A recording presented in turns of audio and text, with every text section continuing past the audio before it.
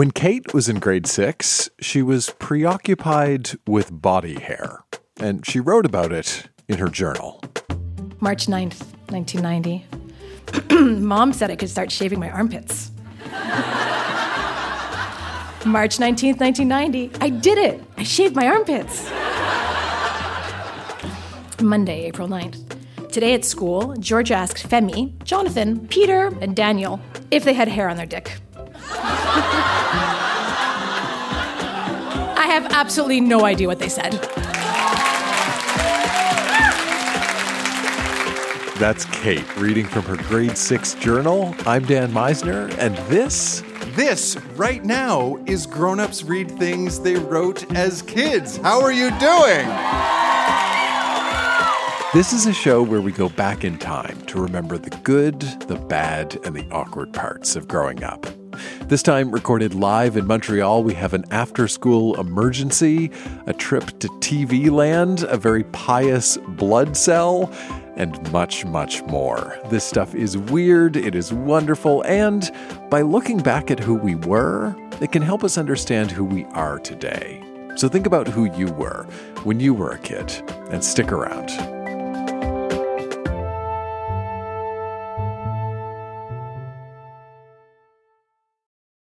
This episode is brought to you by Paramount Plus. Get in, loser! Mean Girls is now streaming on Paramount Plus. Join Katie Heron as she meets the plastics in Tina Fey's new twist on the modern classic. Get ready for more of the rumors, backstabbing, and jokes you loved from the original movie with some fetch surprises. Rated PG-13. Wear pink and head to ParamountPlus.com to try it free.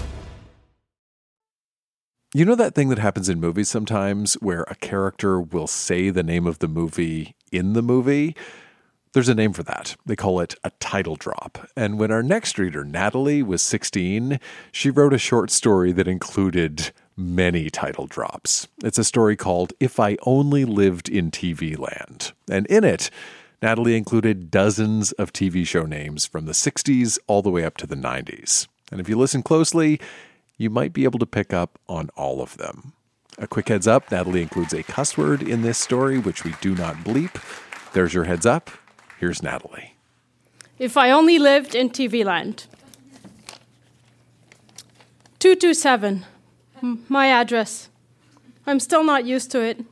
For the longest time, my folks, my brothers, my sister Ellen, the nanny Roseanne, and myself lived at 77 Sunset Strip, just off Route 66. We're not linked by strong family ties, so I knew that moving just outside of Dallas would be a quantum leap for me. This little house on the prairie is far different from the big city. This whole thing was Dad's idea. Father knows best, right? I hate it here. It's a different world, and besides, I have no friends. The other day, me and the boys, my brothers, Jake and the fat man, actually his name's Fraser, but he eats a lot of chips and stuff. That's why I call him the fat man. Went to the zoo. We visited the monkeys and the partridge family next to the Columbo stand. I thought it was really boring, but my brothers enjoyed it. Different strokes for different folks, I guess. So we took a taxi and went home. I hate using that word. It's not home here. And my so-called life consists of studying the Webster to expand my vocabulary. No wonder I graduated at the head of the class. Life goes on. That's what my mom keeps telling me. My mother's a fucking nutcase. She hangs out at a club at church called the Golden Girls. Plus, she's convinced she's been touched by an angel. My mother, the saint. Anyways, she's gone bizarre since we've moved. She now supports marrying your own cousin. She claims it's all in the family and safer that way. According to me, people here are all too close for comfort. Sometimes I think these problems I'm having are growing pains. Things were better before. I'd crank up WKRP in Cincinnati for a little news radio, and I'd listen to my favorite songs. Those were happy days for me. Now I need help. My head's in dire need of a little home improvement. I should check myself into Peyton Place. It's a home for depressed individuals. And upon completion of the program, they take you on this corny cruise they call the Love Boat. Then they make you love yourself. Like you can make somebody love themselves. So in my case, I would prance around the ship like an idiot saying, "My name's Lucy and I love Lucy." I'm outside now. I'm rarely inside because it's a full house, you know. Just thinking about my dad. I hate my dad. He patrols around car 54 like a hotshot, but he's nothing. He didn't even prevent Jeannie's death. Jeannie was our first babysitter. I really loved her. She was sort of psychic, and being around her was like entering the Twilight Zone. One day, she grabbed a pen and started scribbling. It was murder, she wrote. For pages on end. These episodes never scared her, though. Grace under fire, you know? Anyways, she had informed Dad that some psycho sporting a Beverly Hills 90210 pin was following her. Dad said he'd help. He lied. One weekend, while Dad was on a Sequest sea hunt trip, Jeannie was murdered.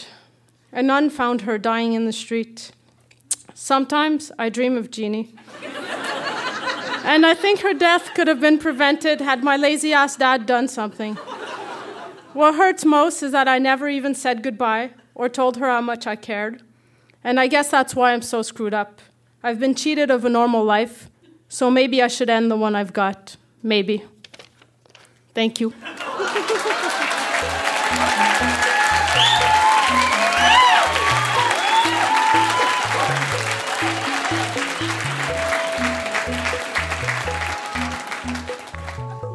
That took an unexpectedly dark turn about halfway through.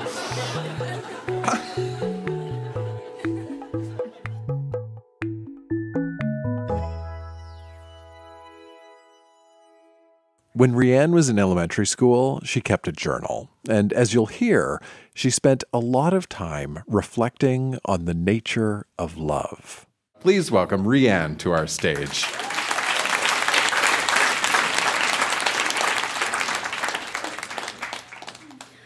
Love is not like mad love in days. Love is a nice thing. Kissing is not love. Kissing is a thing you get from mad men. It continues. Horses are a nice thing to love. On and on, for a horse is a good thing. So do you like my song or not? And this is continued in a journal I used from maybe first grade until fifth grade. And it stuck out to me because most of this journal is about the deaths of my hermit crabs, except for this entry.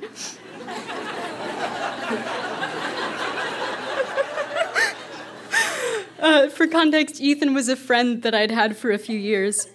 Today, I went over to Ethan's house, and it was a dream and a nightmare. Yeah, first we ate cheesy popcorn. He showed me his posters of planes. He knows a lot about planes. But I hate his sister, Chloe. She is the worst. So annoying. She kept hiding under his bed, yelling that I was his girlfriend. I didn't know I was his girlfriend. I'm not. Or maybe I am. Ethan told me he loved me, like on a date, and I said I would think about it. Then we played in the yard. Then we looked for his mom, but she was not there.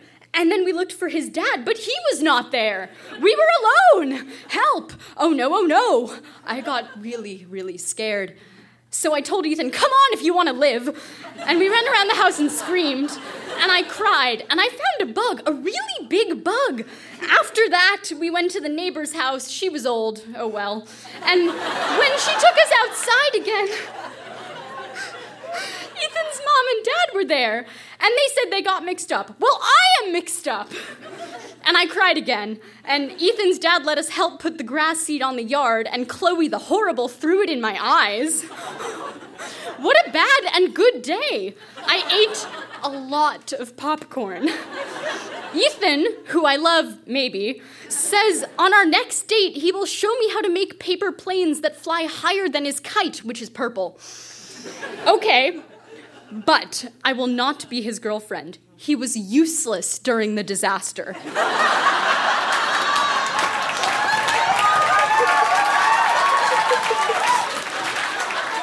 And Anyway, I do not love him, and we can never have a baby because he would forget it in the yard.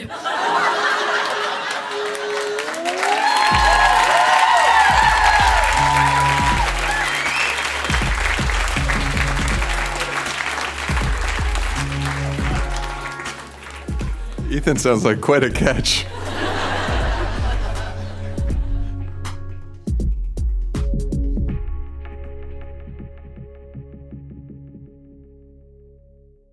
When Jeffrey was in elementary school, he liked to write short stories. And at our Montreal show, we got to hear a couple selections, starting with The Mystery of the Lost Brain Cell.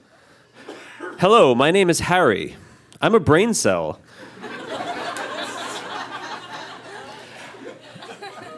I can't find my way to this guy's brain. Can you believe it? Oh, here comes my friend Joey, the hormone. I'll ask him to help. Hey, Joey, where's this guy's brain? I don't know, Harry, but you can get a map from Bill, the left lung. Thanks, Joey. And so Harry walked over to Bill and said, Bill, got any maps? Yeah, said Bill, at $8 each. I got $7.99, exclaimed Harry. Tough luck, kid. Oh, molecules, said Harry.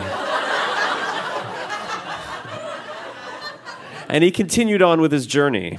After 3 days of endless walking, his tiny legs got tired, and he rested near a blood cell synagogue.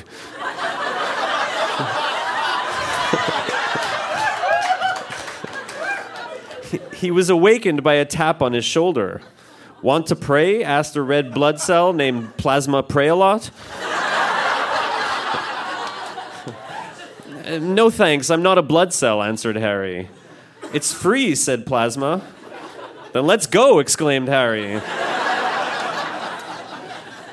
After 2.5 hours of praying, Harry said to the rabbi, I want to convert to a red blood cell.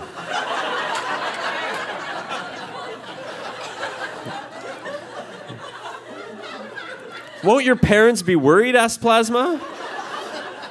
Got a phone? Asked Harry. Yeah, I'll call them. And so Harry converted to a red blood cell and prayed happily ever after. Religious blood cells were not the only thing Jeffrey wrote about. He also brought along another short story, a kind of fictionalized biography written from the perspective of a very famous athlete.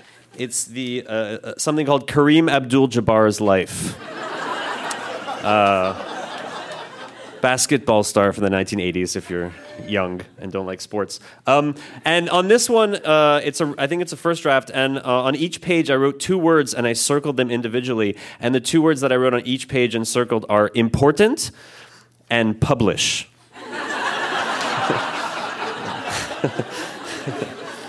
So, I was a premature little me, only 5'7". My brother was 14 foot, and he was 2 years old. Shorty. Mommy was 86'4". Daddy, 98'3". I never went to elementary school. Too big for it. I had to go to high school. I skipped CEGEP. Jumped right over it.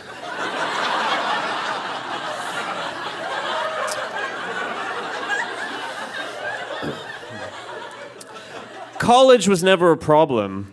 I had classes in the gym. Then I was in the real world. I tried a few jobs that didn't work, like a pizza maker. Only I tossed the pizzas too high. I got fired in 3 pizzas. The next job I tried was a dishwasher, but let's not get into that. My wife was Donna Rice. I got divorced because I could never find her, and besides, she was fooling around with Gary Hart. Then I got involved in the underworld. Only on my application form, I misspelled underworld. Next thing I knew, I was in the underwear business. I stayed in that for a few years, and then I decided I'd better move on. So far, my life was a total waste. I was 44 and unemployed, so I did the only thing I could do. I became a basketball player, and my mom disowned me. That's about where I got up to in my life. One more thing. I'm Jewish. Thank you.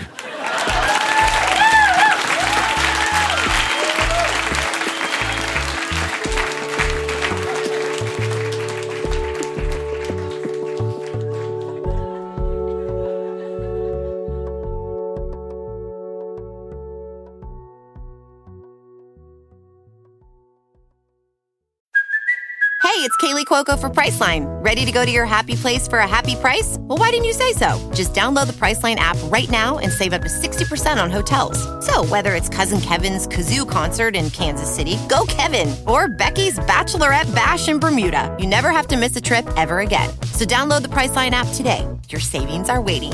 Go to your happy place for a happy price. Go to your happy price, Priceline.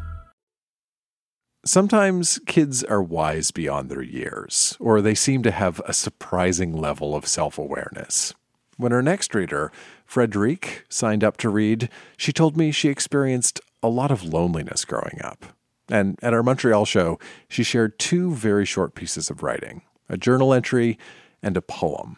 And these both reflect on that loneliness she felt. Live on stage, here's Frederique, starting with her journal entry. Tomorrow, she will wake up the same and will live her day as she learned, hiding her feelings. She will continue to live, but she will continue to be seen as a bad girl. She will try hard, but nothing will change.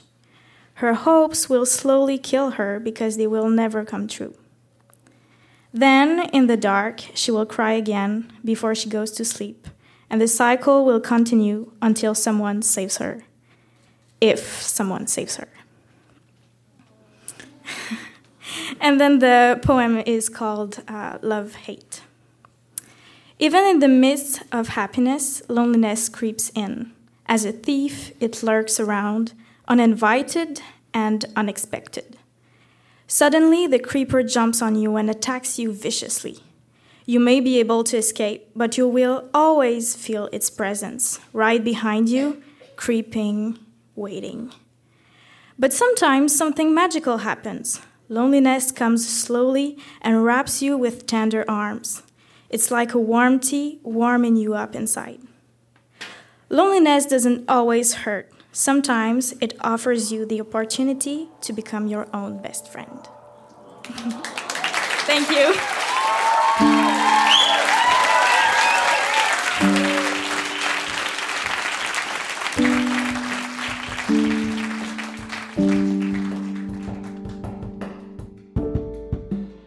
I wanted to share these 2 pieces in particular because I've never really felt at ease to do so with people I know. So it was the perfect setup for me to talk about it in front of strangers. So it's like one step forward to learn how to embrace it. I do recognize myself in a lot in those 2 pieces still because I'm always alternating between the 2, but I'm definitely learning to embrace more that lonely part of me and to just not deny it and face it. You feel lonely, you have to recognize it, and you have to think about how you can change it, where it comes from, and who you can talk to about it, because it's really important to break that loneliness. Otherwise, you can go really far in a downfall, and it can be really sad, really deep, and it can end up badly. It didn't for me, but just you don't have to deny it. You have to feel it and to search for solutions. And there are solutions, always.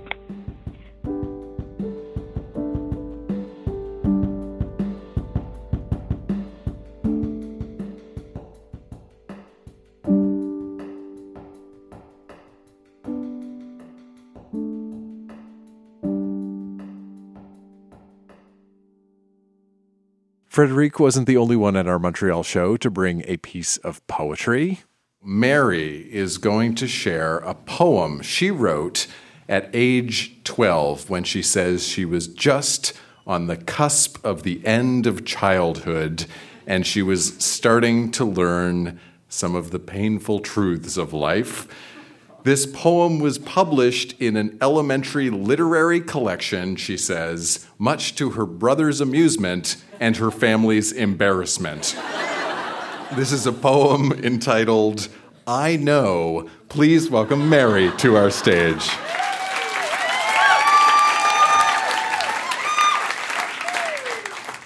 I know. It's been bugging me. My dad smokes. He's been hiding it from me for almost 12 years. I see out my window as he pulls them out. Sometimes he sees me and hides them again. I see him step on them as I walk out the door. I tell him I know. He tells me a lie. I'm going to convince him I know before I turn 12 in 16 days. But will he tell me a lie like 2 years ago? Thank you.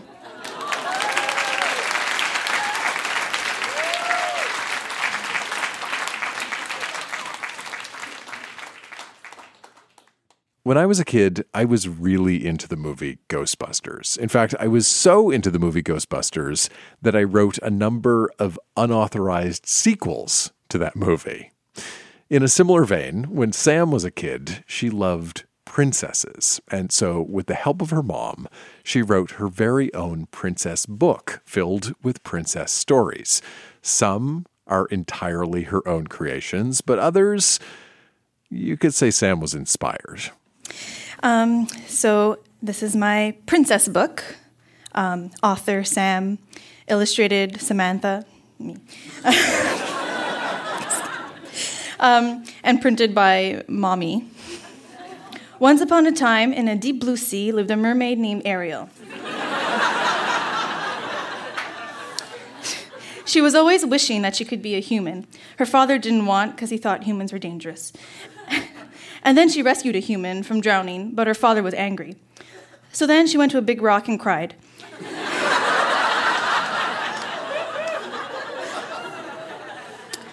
Her friend Sebastian singed her a mermaid song. The end.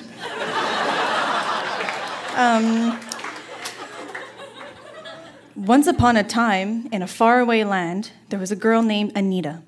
She was so young that she couldn't even walk. Once upon a time, a dog was dressed up as an angel, and Anita thought that he was a real angel, and then he took off his clothes and she knew he was a real dog. And they lived happily ever after. The end. And then there's a side note, because of the picture, where it says, it made her sad that she saw the angel, because angels make her sad, because she thought that she lost her dog and the angel brought it to heaven. There's more. It's the whole book. Okay. This is Princess Aurora. She loves to look at the sun because it looks like her favorite fruit, lemons.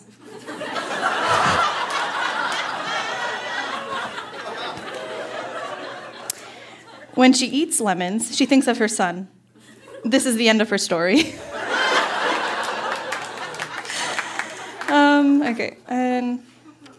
Okay. Once upon a time in a faraway land, there was a girl named Snow White.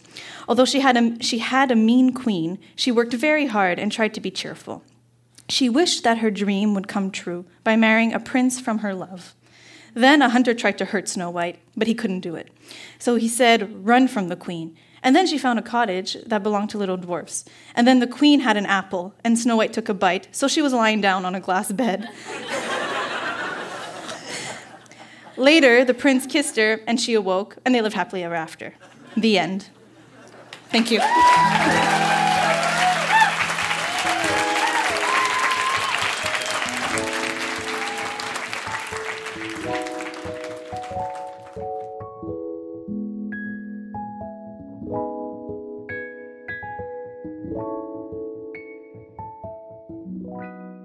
One of the most common themes that grown-ups read things they wrote as kids is young love. And our next reader, Lisa, brought a prime example of that.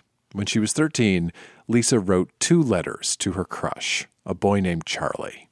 And the thing you need to know about these letters is that Lisa wrote them but never sent them, which is why she has them to read this evening. Please welcome Lisa to the Grown Ups Read Things They Wrote as Kids stage.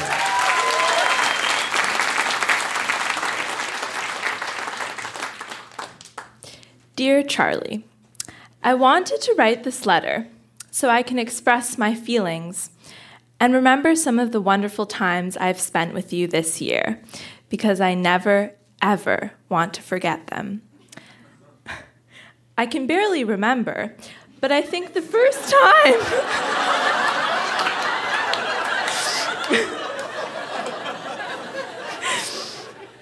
But I think the first time I realized that you're an all right guy and really cute was the first ski club.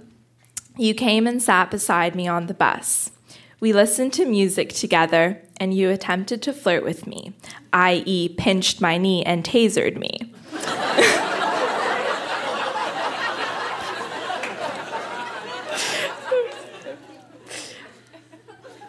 At that time, I really only had a small crush on you and was starting to get to know you.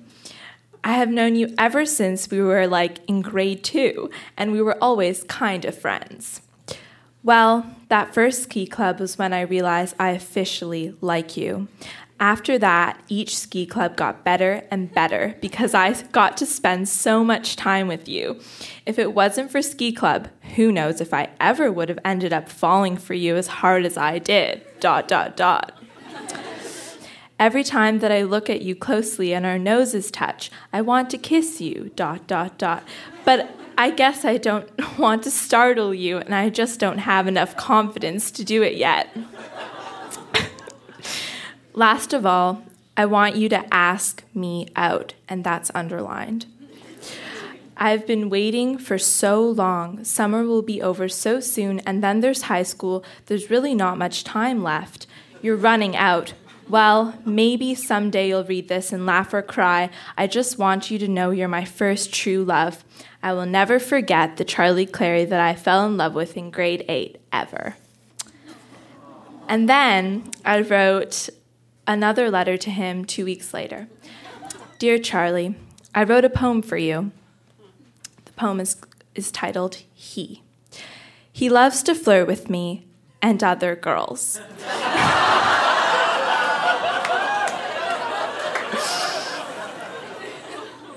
He always expects me to run after him, but I don't. Okay, sometimes. He is so cute and talented. He has no confidence or guts to ask me out. He will probably never actually build up the courage to ask me out. He'll regret it someday. He is in love with me. I was in love with him. Charlie, it's been so long, and yet we haven't gotten much closer. We haven't even told each other in person our true feelings. We haven't talked about anything serious in person or kissed. I'm not in love with you anymore. In high school, I'm going to move on. I hope you do too. Maybe in the future we'll see each other again and we can start from where we left off and progress, ... I love you, Lisa, XOXO. I'll miss you. Thank you.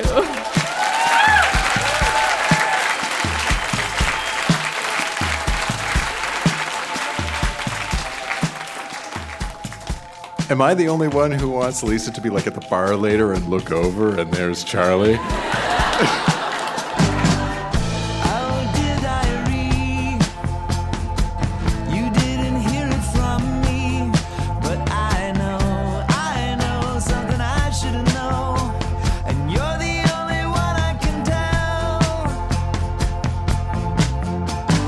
That is Grown Ups Read Things They Wrote as Kids. Our show was recorded live at La Sala Rosa in Montreal and produced by Jenna Meisner. Our associate producer is Olivia Nashmi, and our music is by Poddington Bear and Lullatone. Our closing theme is Oh Dear Diary by Sloan. I would love to hear the things you wrote when you were a kid. We have upcoming live events in St. Albert, Calgary, Sudbury, Ottawa, Vancouver, Victoria, Peterborough, and beyond. For all of the details, visit our website, grownups.fm. That's also where you can sign up for our email newsletter, which is the first place we announce new live shows. Sign up, and we'll hope to see you soon. I'm Dan Meisner. Thanks for listening.